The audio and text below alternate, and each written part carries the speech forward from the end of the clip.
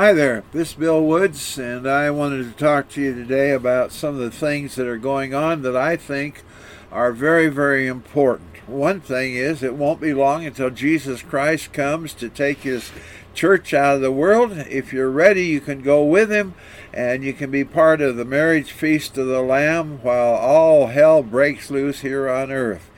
In looking at current events, we're apparently the generation Jesus pointed to, saying in Matthew 24, verses 34 and 35, "Assuredly, I say to you, this generation will by no means pass away till all these things take place. Heaven and earth will pass away, but my words will by no means pass away." He was referring to his return at the end of time. A key sign of the end times was Israel becoming a nation again, which happened on May 14th, 1948. Matthew 24:34 again says, "Truly I say to you, this generation will not pass away until all these things take place." You know, many people interpret that to mean that the disciples' generation was what he was talking to. Evidently, he was talking about the generation that would see Israel resurrected as a nation, our generation. That's been 75 years ago now that Israel became a nation again. The generation that witnessed it is getting old, so the time he referred to must be coming to very close. Someone will say, "Well, when? I thought Jesus would come by now." Listen, we can't know the dates when Christ will return, but we can know the seasons. We can know it's getting close. It's like a woman expecting a baby. She doesn't know the exact date the baby will be born, but she can know it's close because of the birth pangs and the strain that her body is experiencing, saying the baby is coming. We can sense the birth pangs of the second coming and see the strain our world is experiencing today. People ask, well, do you think we're in the tribulation now? Not yet, because certain prophecies specific to the tribulation haven't happened yet. But I think that we're in a practice mode for the real thing. Jesus said, Matthew 24:5-8, "For many will come in my name, saying, I am the Christ, and will deceive many.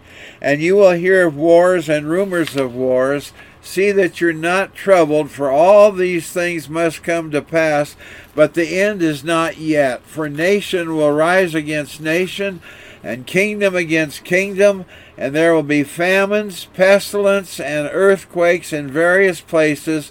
All these are the beginning of sorrows." Now, there have been many false claims by people claiming to be Messiah.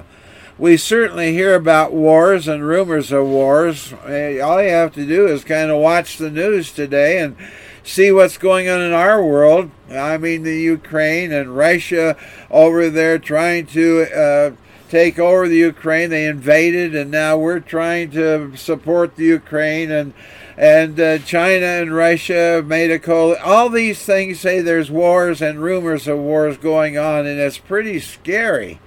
We hear about famines. We're told about people right here in the United States going to bed hungry and even dying of starvation. And it's predicted, if you've been paying attention to the news, that there is another famine coming. It's going to be a bad famine. And with prices out of range and food shortages and all these things, it's very easy to see how this could take place. Jesus said there would be pestilences. That would be contagious epidemics.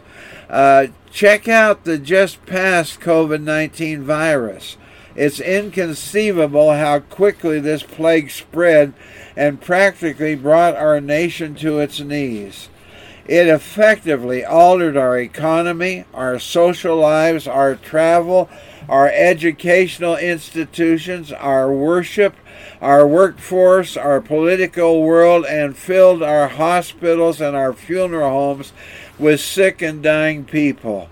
There were demonstrations, riots, looting, murders, mass destruction of buildings, historical statues being torn down, monuments being cities being taken over, parts of cities like Portland, Oregon, Seattle. We're still trying to recover. The Black Lives Matter movement was busily trying to bring in Marxism to destroy our freedoms. And I want you to know Marxism never works. And this woke movement that's going on right now that creates so much problem, it's not doing any good for our society. It does not work. We need to recognize the difference between the slogan Black Lives Matter and the movement Black Lives Matter.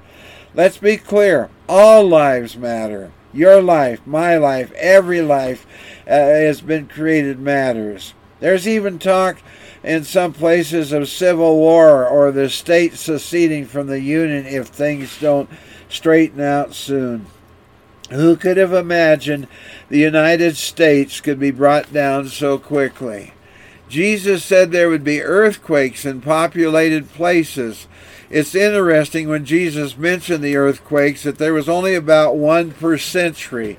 Now it's not uncommon to hear about several on the seismograms every minute. There was a massive earthquake, 7.8 on the Richter scale, called they've changed the Richter scale now to the moment magnitude scale. But on February 8th, they had this huge earthquake in Turkey and Syria that killed over 41,000 people. An earthquake was also in Tobelo, Indonesia, and Tajikistan, don't know if I said that right, the Philippines, Hawaii, Romania, and go on. And this is all in the last month or so. There are tsunamis, tornadoes, hurricanes, blizzards, fires, floods, pestilence, which is again disease, and all kinds of natural phenomena happening at a rate like we've never seen before. It's kind of interesting now about global warming and all the freezing nation across the United States, and you wonder what's going on.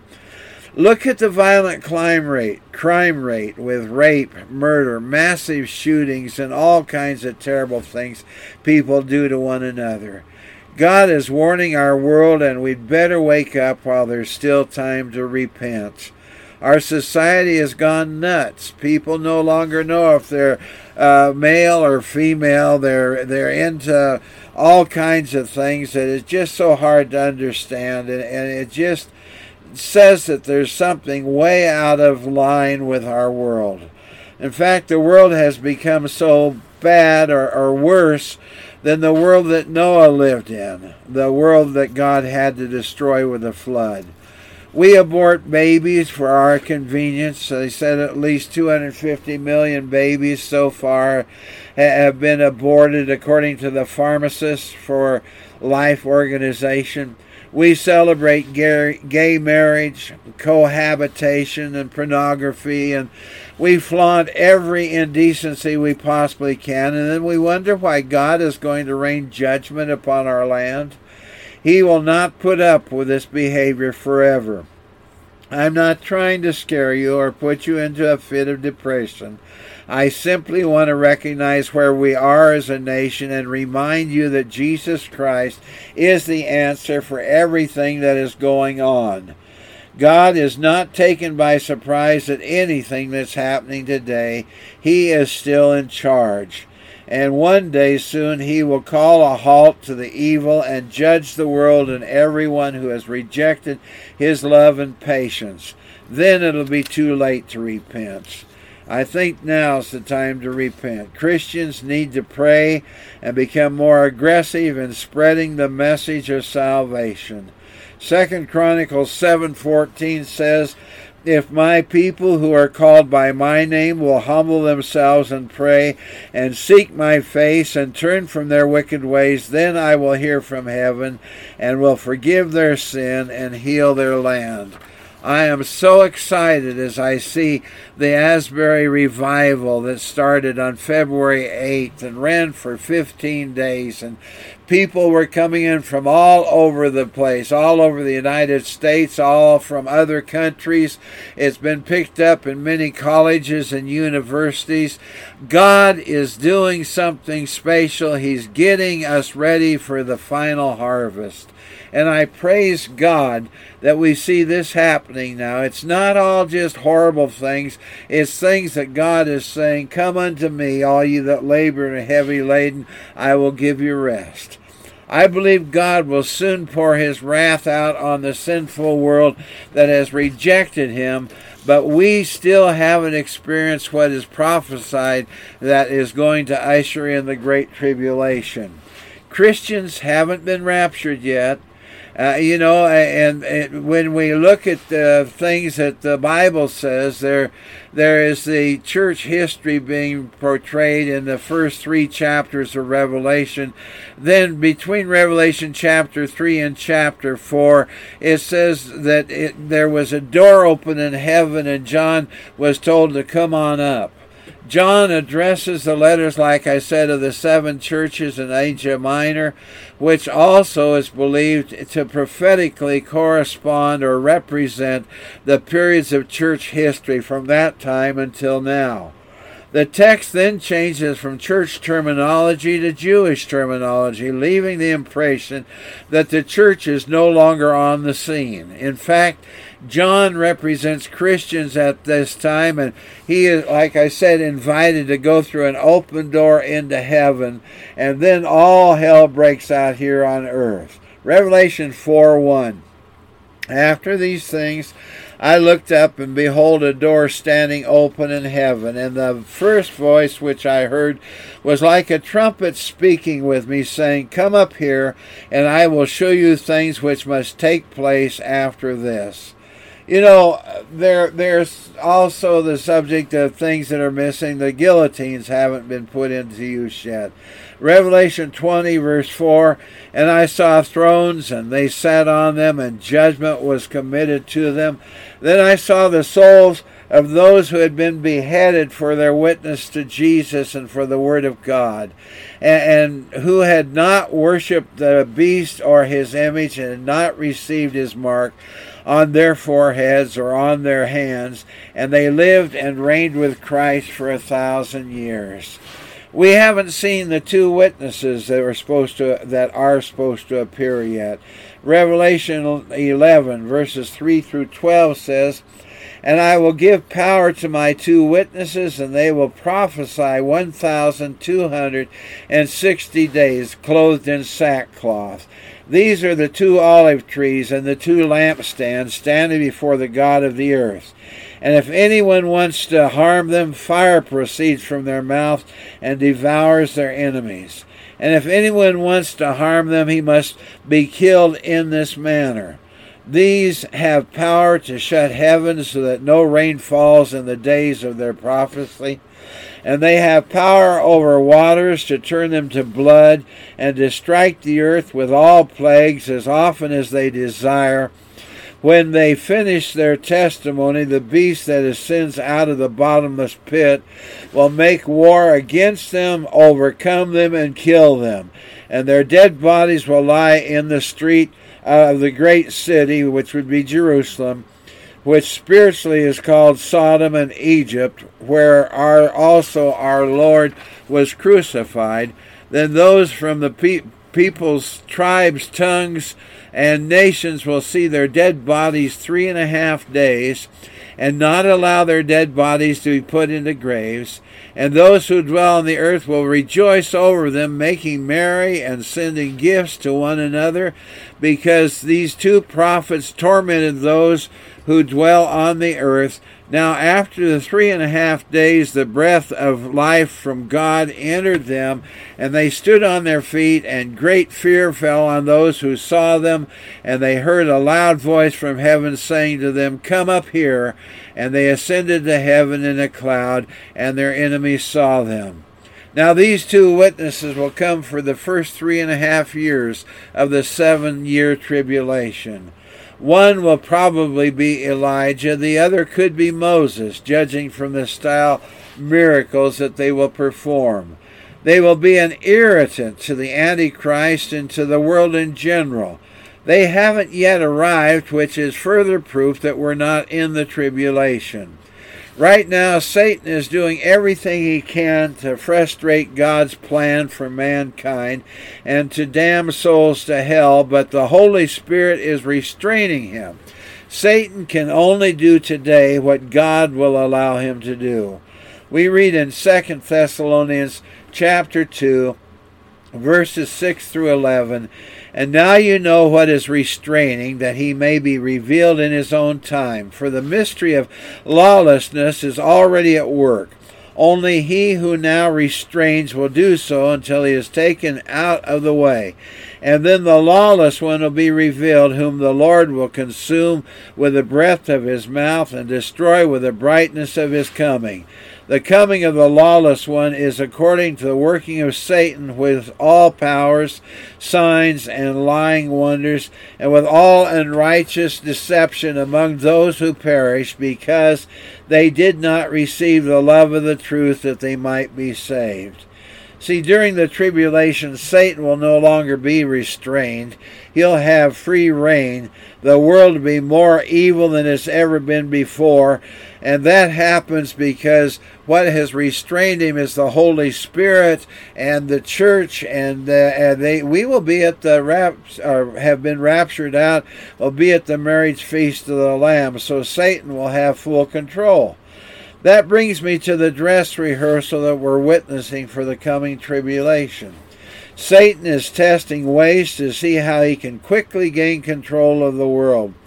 Satan is practicing to learn how to control and manage the world for those 7 years when he and his minions will have full control of humanity. This COVID-19 pandemic, also called the coronavirus, revealed many things that Satan needed to know about taking control of the world. First, he's found out he must make an irrational panic. That way, people will blindly follow him. Panic will motivate people to sacrifice their rights and freedoms to gain a false sense of security and safety. Because of the panic we felt, churches, businesses, restaurants, practically everything was closed. Imagine Satan's glee in seeing churches and group worship of God shut down. Then there's isolation. He caused people to fear any contact with each other that led to depression and loneliness, which for many people became overwhelming. Demons filled their minds with all sorts of depraved thoughts under these isolated conditions. It's said an idle mind is the devil's playground, and it certainly worked out that way for that time. There was the ruined economy. Satan knew that he needed to do that. When people lose their financial support system, they become vulnerable to control. That is when the devil wants to usher in the mark of the beast. It's been questioned how the mark of the beast could be implemented and enforced on the whole world. Well, listen to Revelation chapter 13, verses 14 through 18. "And by the signs that is allowed to work in the presence of the beast, it deceives those who dwell on the earth, telling them to make an image for the beast that was wounded by the sword and yet lived. And was allowed to give breath to the image of the beast, so that the image of the beast might even speak and might cause those who would not worship the image of the beast to be slain.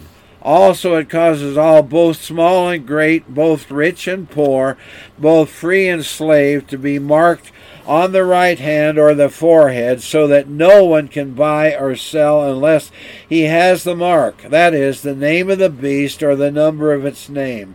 This calls for wisdom. Let the one who has understanding calculate the number of the beast, for it is a number of man, and that number is 666.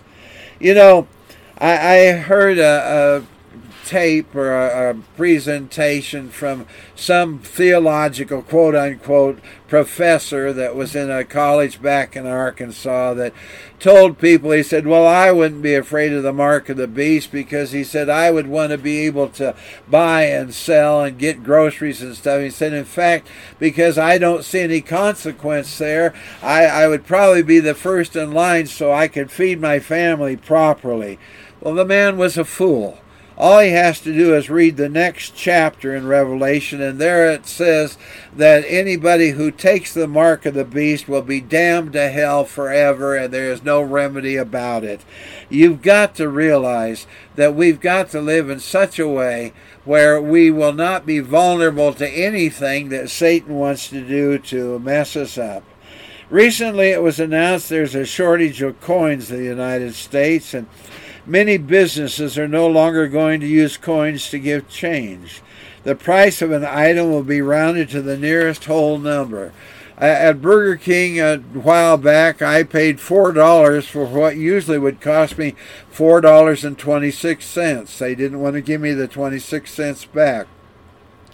If the price had been $4.59, I would have had to pay $5. There is talk of doing away with $1 bills and $5 bills.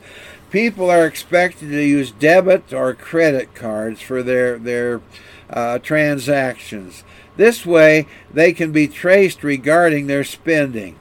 The next step, I think, will be a chip that will be, in fact, there's already chips in your cards,